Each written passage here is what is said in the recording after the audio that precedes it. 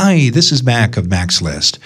Find Your Dream Job is presented by Mac's List, an online community where you can find free resources for your job search, plus online courses and books that help you advance your career. My latest book is called Land Your Dream Job Anywhere. It's a reference guide for your career that covers all aspects of the job search, including expert advice in every chapter. You can get the first chapter for free by visiting macslist.org/anywhere.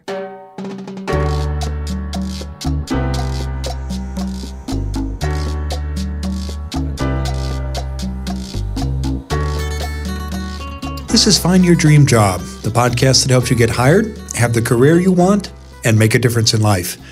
I'm Mac Pritchard, your host and publisher of Mac's List. I'm joined by my co-hosts, Becky Thomas and Jessica Black from the Mac's List team. This week, we're talking about why your self-worth is not your net worth.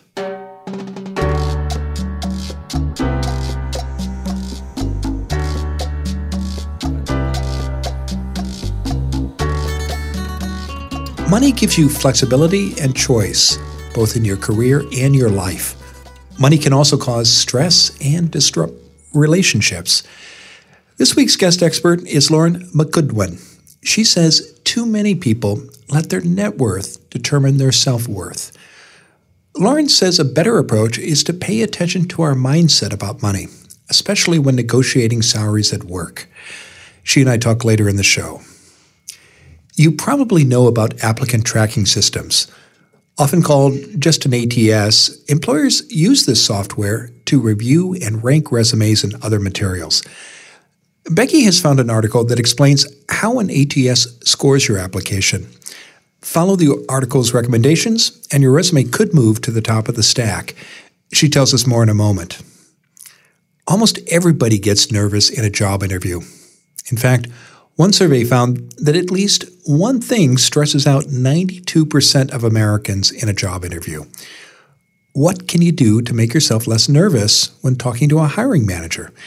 That's our question of the week, and it comes from listener Doug Boxford in Anaheim, California. Jessica shares her advice shortly.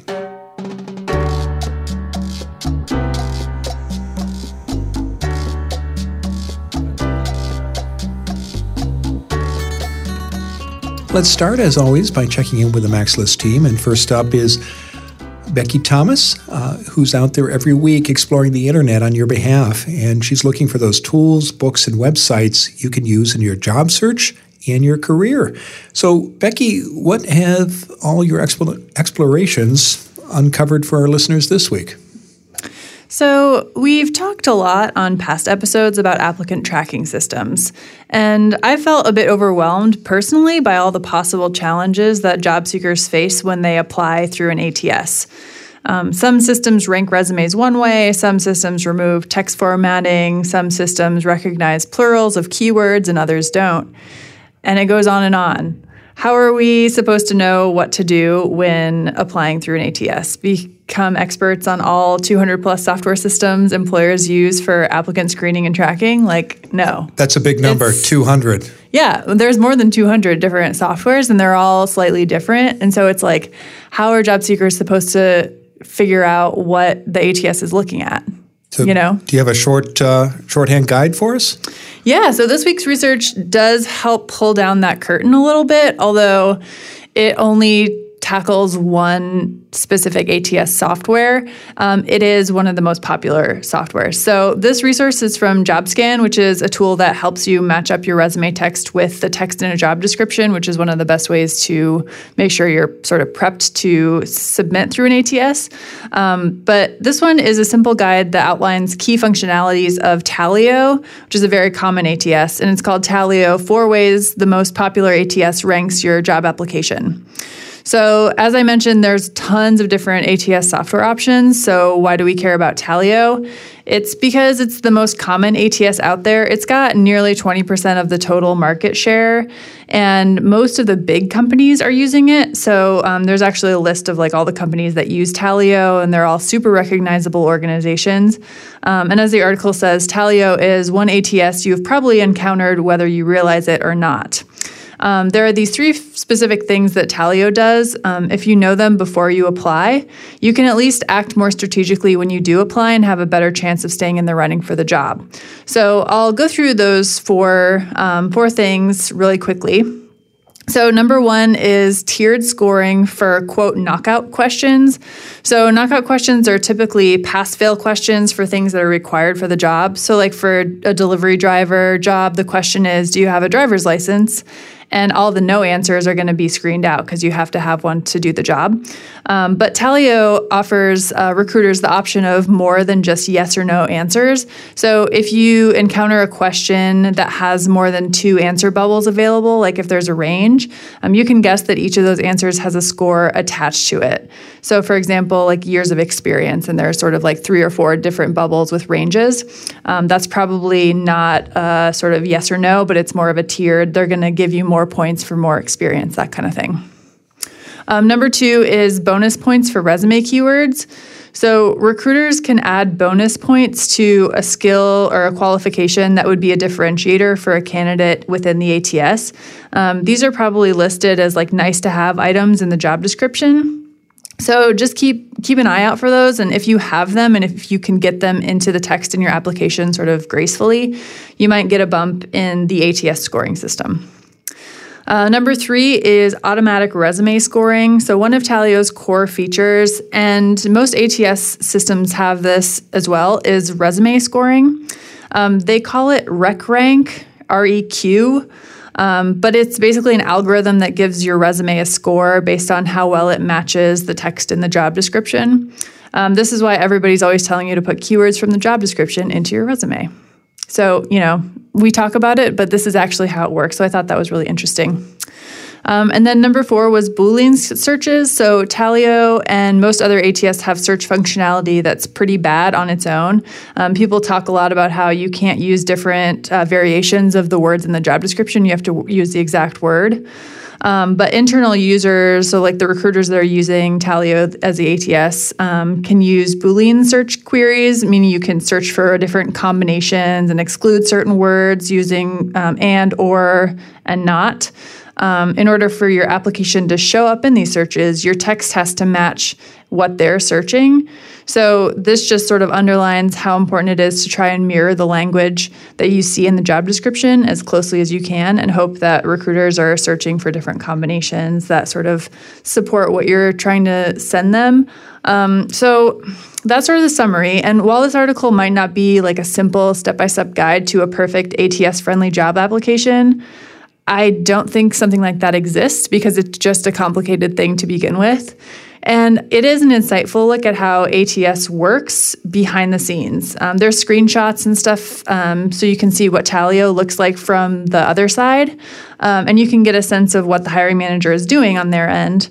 And there are a couple of tips in the article that could help you make a difference between getting kicked out of the process and actually getting an interview or, getting sort of a call back. So check it out. It's on JobScan, and I'll include the link in the show notes. That's really interesting. Yeah. I think what you said about the fact that we talk about this a lot, but it's actually really interesting to be able to have almost like a case study of exactly how it's being used and how employers are using it, and the functionality of all of that. So that's really cool, and hopefully, I feel like that's helpful for us just as people who talk about it to have a little bit of a deeper understanding. And I think that same thing with job seekers, being able to just like understand why matching keywords is important. Because when you don't know why it's useful, it's hard to actually move forward with that and make it part of your routine. So right. I think that's helpful. And I think that's where a lot of the frustration comes from the job seeker side, because they're like, well, that doesn't make any sense. Like, why? Right. So, it's just like the software isn't perfect and it is what it is, and you sort of have to do your best to work within that system. Yeah. So it's better to know the system than not to know it. That's right. And I love the fact that this article includes a list of companies that use this particular software. So if you are a job seeker who's interested in opportunities at those organizations, and you see that, you'll want to, I think, spend even more time studying this this piece. Yeah, totally. Good. Yeah. All right. Well, thank you, Becky. And if you've got a suggestion for Becky, she would love to hear from you. She loves exploring the internet, but sometimes she needs a break. So, don't we all? That's true. So get her out of those nooks and crannies for a week or two and write her, and we'd love to share your idea on the show. Her address is becky@maxlist.org. Now let's turn to you, our listeners, and Jessica has been poking around the MaxList mailbag, and she's got an answer to one of your questions. What's our question this week, Jessica? Yeah, we have a question this week from Doug Boxford from Anaheim, California, and he emailed his question as well, and so I'm going to read it here for you. Doug says, I hate interviewing. I get so nervous and start rambling on and on with my answers. Any tips for how to ease my anxiety during an interview? This is a great question because, Mac, as you said at the beginning of the show, everyone gets nervous in interviews, and it's one of the most common parts of adding to fear in the interview process is having to be put on the spot and having to have succinct answers and appear very polished and all of that stuff while you're also scanning your brain for all of the possible pieces of information that you can. We might include that survey in the show notes because it broke down particular kinds of anxieties that people, I think it's a list of like a dozen things that people fear in particular about a job interview. Yeah. But I think that it's a very common experience to be very nervous and also to worry that you're rambling on. And, everybody wants to put their best foot forward in interviews, so that adds to the stress and the anxiety. So one thing, Doug, that I would say, this is one thing that also resonated with me again, is that I'm not keen on public speaking and that sort of thing either. There's a lot of people do get very nervous with public speaking, and I know interviewing isn't. It's more interpersonal, so it's but I think it still is classified as public speaking because you are giving a presentation of sorts. You're presenting yourself in a way, and that's, again, like I said before, it's very stressful. And so one thing that I would recommend is just practice. That honestly, it sounds basic and not very helpful, but that's really the best way to get over this fear and the anxiety is to practice. Public speaking doesn't come naturally to everybody, but if you use the muscle of public speaking and just getting comfortable with being in these types of situations that give you anxiety, you'll get better and it'll get easier, and I'm not saying that you won't be anxious about it, but you'll be better prepared to be in those environments. And so networking events are good ways to practice that. I would also, I'm going to back up for a second and just say another thing that can help is also being very clear with what you want to say. And so the preparation that it takes to know what your main points are, being very clear about what you have to offer and the main points that you're trying to make will also help in that respect. Give you that preparation and those tools to be able to be in these impromptu situations, but then also practicing and being able to be in those situations many times. So, like I said, networking events are great opportunities, very low pressure situations.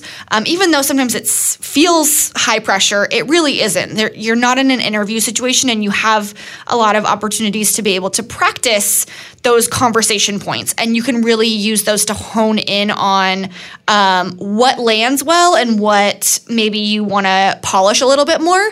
And then also just have a casual space that you can make those connections and be able to have real conversations is always helpful. I would also say if you really feel like this is a space where more public speaking experience would be really helpful. I think that often does help.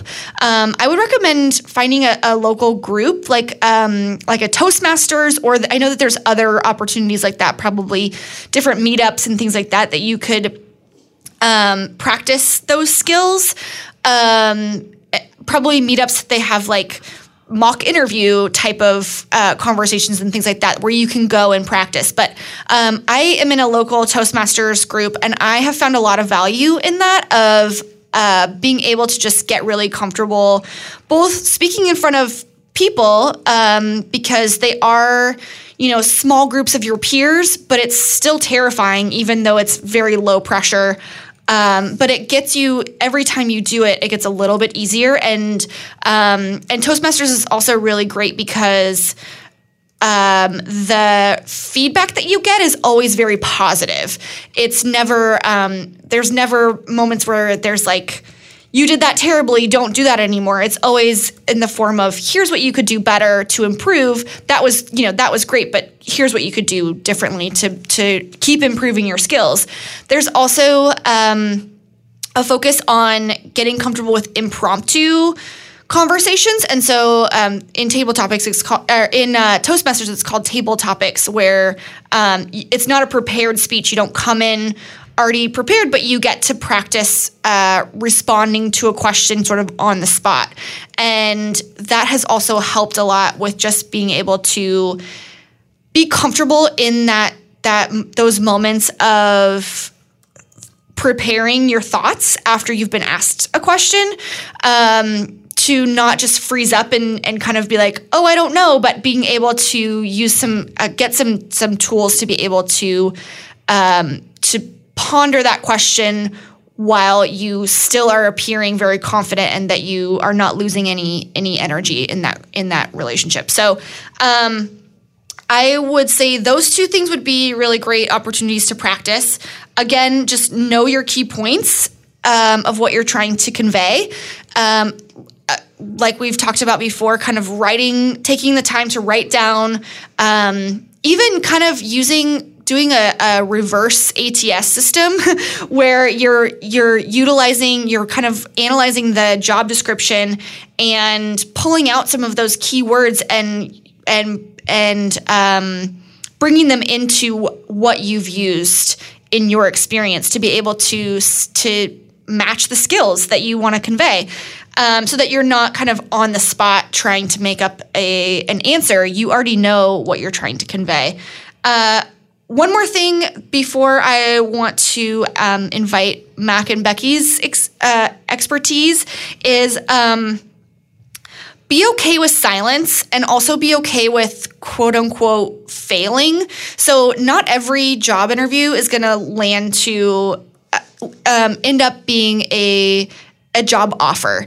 And so that doesn't mean that you're a failure. That just means that it wasn't the right fit, and that's okay. And job interviews are also, we've talked about this before, an opportunity for you to find out if the job is right for you as well. And so knowing what you're trying to convey, being confident in what you have to offer, and being okay with silence and just practicing a lot is what I would recommend. And good luck. I hope that's helpful. What do you guys have to say?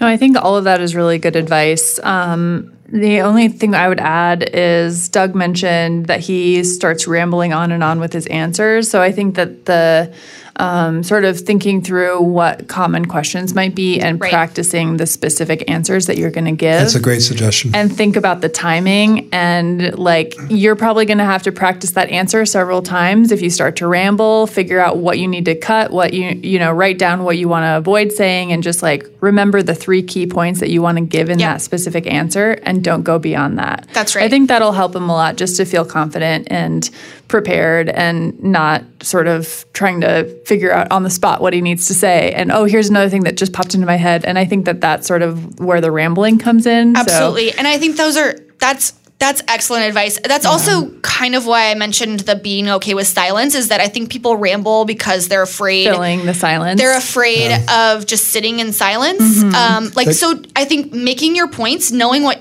points you're going to make, making those, mm-hmm. and then stopping your conversation. And if the interviewer doesn't jump in right away, that's okay. They may also just be thinking about how to respond. Yeah. Silence is okay. Yeah. So I think that's a really good point of just knowing your key points and sticking with them. That's a good reiteration. Yeah, Thank you. Just the practicing and writing things down helps me a lot. Same. Yeah. There are 3 to 5 questions that are going to be asked in every interview. Why do you want this job? Yeah. What can you do for us? What are your strengths? What are your weaknesses? Mm-hmm. So develop your material, practice it, and do it with a friend, a colleague. I had a friend who suggested... Say it out loud to yourself, to the mirror. Yeah, even and that. I did exactly that. I had a friend I was going out for an interview out of state, and he said, well, how are you practicing on Saturday? I didn't know anyone. He said, well, just go through the questions and looking at the mirror. And it's very effective. That's great. And I didn't know you were going with that. Sorry, I jumped in. No, that's okay. And your point about silence is a good one. I mean, Becky, you're a former reporter, and I work in public relations. You worked in the media. We both know that one way to get people to talk is to ask them an open-ended question and then just say nothing. People are uncomfortable with silence. And if you're trying to get someone to go on the record for a news story, people rush to fill that silence with something. Yeah, absolutely. Yeah, and it's okay to not fill it. So just reiterating, know what you're trying to say, and just practice saying those things, and stop when you need to. Yeah, good. Well, excellent advice, and thank you, Doug, for that question. And thank you, Jessica and Becky. If you've got a question for Jessica, send her an email. Her address is jessica@maxlist.org. You can also send an old-fashioned snail mail. We do have a mailbag, and we'd love to add your letter to it. Or you can call the listener line. That's area code 716-JOB-TALK, or post your question on the MaxList Facebook group. Now, if we use your question on the show, we'll send you a copy of Land Your Dream Job Anywhere. And we'll be back in a moment. When we return, I'll talk with this week's guest expert. It's Lauren McGoodwin, and she's going to talk with me about why your self-worth is not your net worth. Even when you love your job, you still want to get paid well for what you do. But most candidates and managers say little about salary during a job interview. Instead, both parties perform a dance. Each side probes the other for information, and nobody typically puts all the cards on the table. This not only frustrates job seekers, it can lead to a lower salary that affects your future earnings for years to come. But it doesn't have to be this way. I've created a new guide, How to Talk About Money in an Interview. In it, I explain how to know what a job pays before you meet a hiring manager. And I show you how to talk to an employer about money, benefits, and office culture. Plus, I give you an answer to one of the hardest questions of all. What are your salary expectations? And that will help you negotiate better pay. To get your copy of How to Talk About Money in an Interview, visit maxlist.org/moneytalk. Again, that's maxlist.org/moneytalk. And now let's get back to the show.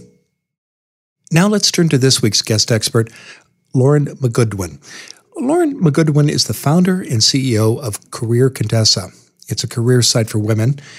Previously, Lauren was a tech recruiter at Hulu, and she wrote her master's thesis on millennial women and career resources. Career Contessa launched in 2013, and it now helps more than 1 million people with career development every year. She joins us today from Los Angeles, California. Lauren, thanks for being on the show. Hi, thanks for having me. Yeah, it's a pleasure. Now, our topic this week is why your net worth isn't your self-worth. And we want to talk about the mindset behind that, as well as get to salary questions, because that's a big part of both money and mindset. Let's start, Lauren, by talking about people's relationship with money. Why is it important for listeners to reflect on that in their career and when they're doing a job search? Yeah, I mean, money it's a tricky relationship. It's the thing that is probably what keeps the wheels turning in your life, meaning paying for rent, making sure there's food in your refrigerator, having a life, etc. And it's also how our employers showcase their appreciation for us. They compensate us for our work. But it's a really tricky relationship because no one's really talking about it. So this thing that's probably at the forefront of your mind on somewhat of a regular basis office is also off limits when it comes to conversations, and especially at work. Many people are, when they're given their offer, they're even told, hey, you can't tell anybody at the office how much you make, or they want you to sign some sort of confidentiality form. And so I think that the relationship between money for a lot of people is, it's like always present and yet never verbalized. And it has a big effect, doesn't it, that relationship, on what kind of salaries we negotiate, the raises we ask for, and other changes that we seek in the workplace. Yeah, absolutely. And I think there is a relationship for many people where their self-worth and their net worth ride on the same roller coaster ride. So if they're making a lot, they might feel like they've got some sort of higher status. If they're not making enough, maybe they need to compensate in other ways because they now feel inadequate. So it's definitely tricky for sure. Now, on your blog, you write about how there's a mindset about money that affects the things that you were just describing. Tell us more about that mindset and why it matters. Mm-hmm, absolutely. So if your mindset is that you're good enough when your net worth is high enough, that's a losing game, right? And I think it's really important that people separate those, because even when you go in for a negotiation, you're really negotiating on the market value. What's the market value of your skills? What are you able to bring to the table, and not your personality or not how much your employer likes you? And so when you have that mindset of, my net worth, it represents my self-worth, or as long as I'm making a high salary, then I'm valued here, then, you're really linking the feelings of salary and success. And that might be, that ends up being hardwired in you, and it can be a losing game to get back to that whole self-acceptance thing. And does that also affect your effectiveness as a negotiator? For example, Lauren, if you think that you deserve a certain figure because it's an important part of your identity, does that make it harder perhaps for you to negotiate that number with your boss?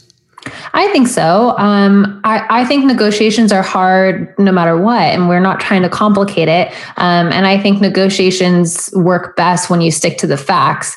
And so when you start to throw in, feelings of self-acceptance and your worth and feel like it's very much personal to you, I think, yes, it definitely complicates it. So how can people, our listeners, shift that mindset? What suggestions do you have for them? Yeah. So one of the things that they can do is find examples in their life that are not related to money that make them feel good about themselves. Maybe you want to make sure to share those moments with your friends and family, or even write them down, because the goal there is to start associating your self-worth with feelings and experiences that deserve it and are not related to money. Maybe once you identify a theme in the activities that support your new mindset, you can create more evidence of those activities. So for example, if volunteering your time helps you shift your mindset, maybe you want to seek out more volunteer activities, or maybe you want to talk to your friends and family about your volunteer activities and include them in it. The other thing that you can do is make sure, they say your vibe or your tribe attracts your vibe, or I've totally messed that metaphor up now, but you want to spend time with people whose views on money are different and support your new mindset. So ditch that friend who's always talking about how much money she makes or flaunts her newest online order, because she makes so much money, because that is going, and women especially can get into that comparison game more than men. And so for women especially, I think it's important for them to make sure that they are hanging out with people who are making them feel good about what their money mindset or self-worth mindset is. And then you can create a healthy money mantra that you say every day, or you post to your refrigerator. I have one, and it says that my self-worth does not equal my net worth. And that's really important that I keep that in mind, because if I have a bad day and we lose money or we don't make any money as an entrepreneur, I can't let that affect my self-worth, because that being affected like that might affect my decisions as a manager, or future decisions in terms of business that I might make. Earlier, you said that it's important when thinking about your net worth to understand what our market value is. Can you tell us more about that? Absolutely. I think what's happened with negotiation tips is a lot of people say, ask for your worth.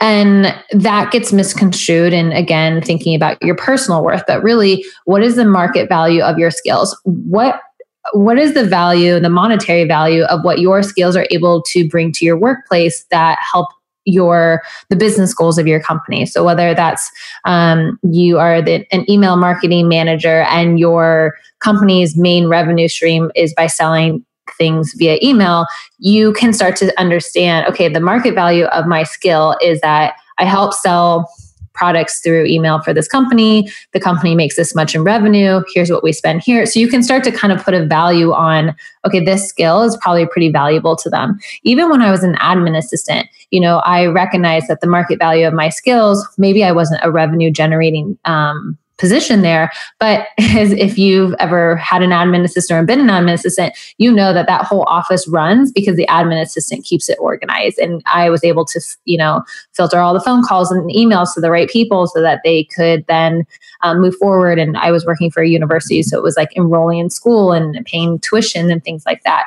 And so that's what I mean by the market value of your skills. What is somebody willing to pay for that skill set to come to their company? And there's a variety of ways that you can use or find that out, either through online tools or talking to real people. But at the end of the day, figuring out what companies are willing to pay for those skill sets is essentially they set the market value. And what are the benefits to listeners of understanding what their market value is? How might that help them either in a job search or negotiation for an offer, or if they're in a position right now and they're up for, say, a promotion and a raise? Absolutely. I think that understanding what your market value is and maybe how to be compensated for that will really help you go into that negotiation or that job offer and say, this is the range I would like to be compensated for, and to be confident when you ask. I think a big piece of negotiating a salary is being confident in the ask that you make. And so when you can say, I've done research via these online methods, I've talked to real people, and if you're interviewing, maybe you even have a couple different offers and you can come up with this range that's very much justified and not just something you've picked out of thin air. When we started the conversation, you talked about how people are uncomfortable talking about money in the workplace, particularly with peers about their salaries. And I know you're a big fan of salary transparency. Tell us more about that, Lauren. Mm-hmm. So a really good place to go with salary transparency is start by understanding what are the best practices of your employer. How are they coming up with those numbers? So now that we know what salary transparency is, I'll kind of talk about why I think this is actually a really great thing for the workforce. For starters, transparency can bring equality to the workplace. There is still a lot of inequality among wage between men and women, mothers and fathers. And really part of why that's happened is because no one's talked about money. And so they've been able to pay people unequal for the same job, and nobody's said anything about it. The other reason why I think salary transparency is so important to the workplace is that it can create a place of trust. And when you feel like your employer is paying you fairly and you understand how they're coming up with that number, your employees are going to be less likely to feel like you're hiding something from them or maybe paying them unfairly. And that means they're not going to look for a new job. And that means you're not going to lose an employee and have to pay, I think it's like 1.5 times their salary to replace them. And so salary transparency actually has a lot of perks that employers, I think don't exist for them, which is why they don't want it. But if they do it the right way, I think it can be really successful. And the other thing about transparency is transparency in general is something the population is starting to really embrace and expect. And so my view on salary transparency also is that companies who don't jump on board with salary transparency in some way, shape, or form are going to be playing catch up in the future. So what's your best advice, Lauren, for listeners who are either looking for work or in a job now and they're getting ready for perhaps an annual review or to chase a promotion? How can they apply these principles that you've described about salary transparency to their next job search or their next conversation about moving up? Absolutely. So the first thing I would do is do a little online research. At Career Contessa, we have a tool called the Salary Project. It's an anonymous salary database that you can go on for free and check out what people are making in your same city, your same job function, your same age, location. There's a whole bunch of data on there. So you can first use that to kind of give you an idea of like, okay, am I underpaid? Am I paid fairly? But don't stop there. And also, people always want to stop there because going on the internet and not having to talk to anybody and feel uncomfortable is always the easiest thing. But what I would encourage you to do is use that to kind of come up with maybe an idea or a range. So let's say you use a tool, and Glassdoor and LinkedIn also have some great salary tools as well. Let's say you go on those tools and you find out, okay, I'm making $40,000 a year, but it looks like most of these people here are making $52,000. So I definitely need to do a little bit more research. The next tip I would tell you to do is go talk to 3 women and 3 men. The reason why you want to talk to men and women, especially if you're a woman, is because there is a wage gap. On average, women make about 20% less than men. So if you talk to men and women, you can make sure that whatever salary range you come up with, it's accounting for that wage gap. When you talk to them, and people have different opinions about this, I think most people will be helpful as long as they don't feel like you're trying to be nosy. So, pick someone in the company who's maybe in the same department or the same role, or even pick someone who's a mentor who's higher up in the role than you, and say, I've been doing a lot of research on my salary. I am coming up on my 1-year review, and I want to make sure that I'm being responsible about what I asked for. Here's the range that I've come up with. Do you think this is appropriate? That's what you might say to your mentor. Someone who's in the same department, you might say, I'd really appreciate if you would share your range with me in order to help me make sure that this range that I have isn't completely, inaccurate. So I think when you give them some context and doesn't just sound like you're going around the office saying, how much do you make? That's really important. Also recognize that people are going to be kind of uncomfortable with that. And so they might not share. And when they don't want to share, you have to say, that's totally cool. Thank you so much. Or you have to be comfortable with if they share their salary with you, you might have to share yours with them. So just be ready for those potentially to come up in the conversation. But the point being is that you're going to use online tools and real people to come up with a range. And then the next thing, number 3 that you want to do is really look back on the last year or maybe the last job and write out what have been your big accomplishments. What have you done at this company that's going to make them want to give you a raise? So maybe you've worked on some really great projects that have yielded some amazing results. Maybe again, when I was an admin assistant, I was able to showcase that I had, made some processes more efficient. So whatever it is, make sure that when they say, okay, you're asking for a $10,000 raise, how do you come up with this number? Not only can you tell them that, and when they say, okay, well, that might be the number, but what have you done for us? Or what do you plan on doing? So think back about what you've accomplished and your future in the company. We also have a really great script on Career Contessa for asking for a raise under download. So if people are looking for word for word script, they can also check it out there. Good. It's terrific advice. And the principles that you just described it was about asking for a raise. I could also see you applying those to negotiation for a job offer as well. Absolutely. Yeah. They work in both ways. And what I have found about negotiation, whether it's within the same job or for a new job, the more you negotiate, the more comfortable you get with it.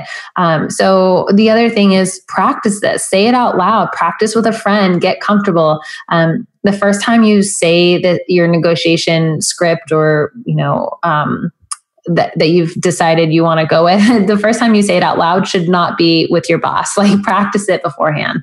Okay, great. Well, thank you, Lauren. Now tell us what's coming up next for you. Yeah, absolutely. So the next thing we have coming up is a productivity powerhouse online course. One of the things that we've heard from our users, and it makes sense. You know, we're all connected to our devices. And so work starts to feel like it's 24/7. And while we're able to do work all the time, we're not as productive as we'd like to be. So we've created a new online course, and people can sign up for the wait list to get on that. If you're on the wait list, you always get some special goodies when it launches, and it's called the Productivity Powerhouse. And then we always are adding new downloadable resources like the salary script that I just mentioned to our site. If you go to careercontessa.com under downloads, you'll find all of those great free tools. Great. We'll be sure to include links to your productivity course and careercontessa.com in the show notes. Lauren, thanks for being on the show today. Thanks so much for having me.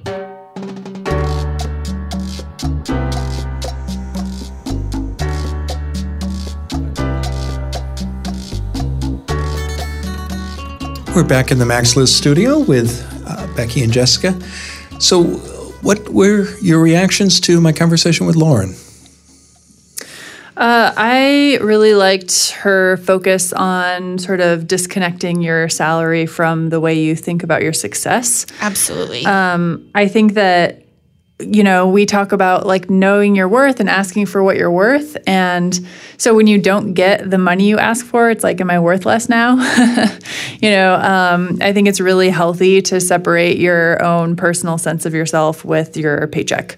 Absolutely. That's a good point. And also just, you know, it helps you get the emotion out of salary negotiations and just being like, here's my market value. Here's what I've been able to do for you. Here's, you know, all of these facts, and here's what I'm asking for. So it's not about whether or not I'm deserving. It's about here's what my market value is for the skills that I have to offer. Yeah, definitely. So that puts you in a really powerful position, I think.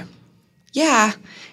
And I really liked her point about how important salary transparency is to be able to get some of those data points of what your not your self-worth, but your net worth is. Because I agree with you that separating your salary from your confidence about your job and your like abilities are really important, but you don't always know what your net worth is. Sometimes it can be really, depending on what kind of job you have, sometimes it's very clear, but other times it's a little bit more, especially we've talked about this with companies that have, you know, clever and fun and innovative job titles. There's not a way to look up what the market value is of that. So you can do some digging of, you know, putting in like the different types of things that you do in your job to figure out what the equivalent would be, but you still, it makes it a little bit harder to get an accurate data point. But I really liked her focus on talking to people that are in those same positions, and her focus on talking to men and women to get that. That was a great point. I loved that. And just being able to, and, you know, her reiteration about, you know, women often being paid a significant amount less, which is a reality that we're still facing, that I think, you know, the salary transparency will really help. And I liked her focus on when you're having those conversations and trying to develop that transparency with your coworkers and with the people in those in your same job titles, having more context, giving context about why you're asking those questions rather than just asking out of the blue or kind of sounding like you're digging for information but giving that context of, you know, I'm just trying to make sure that I am on the right track of this. It is really helpful because people will be more likely to want to help you in that context rather than they'll be more willing or trying to be more private and that sort of thing if they think you're just asking out of curiosity or envy or whatever. And so I think that that's a really good point to just kind of utilize it in the way that I'm trying to make sure that I'm being paid at the level that I should be being paid and that I'm on the right track of what I'm asking for. And so I think that she gave really great actionable points about all of that, and I really appreciated it. Yeah. Yeah, we've had other guests talk about the importance of doing research before having a salary negotiation. Oh, yeah, huge. She's the first, though, that I've heard talk about the importance of employers doing the same kind of research to set the ranges for the positions that they're either hiring or staffing.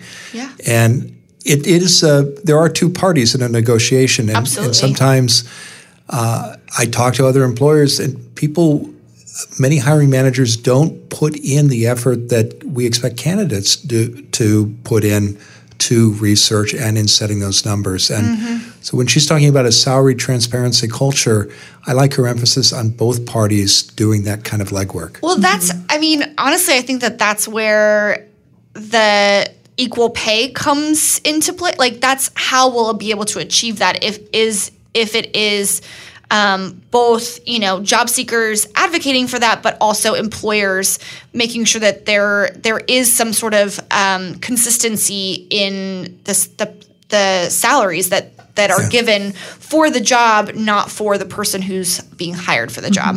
And I know Becky and I have talked about that a lot. Yes. Yeah. Passion points. Yes.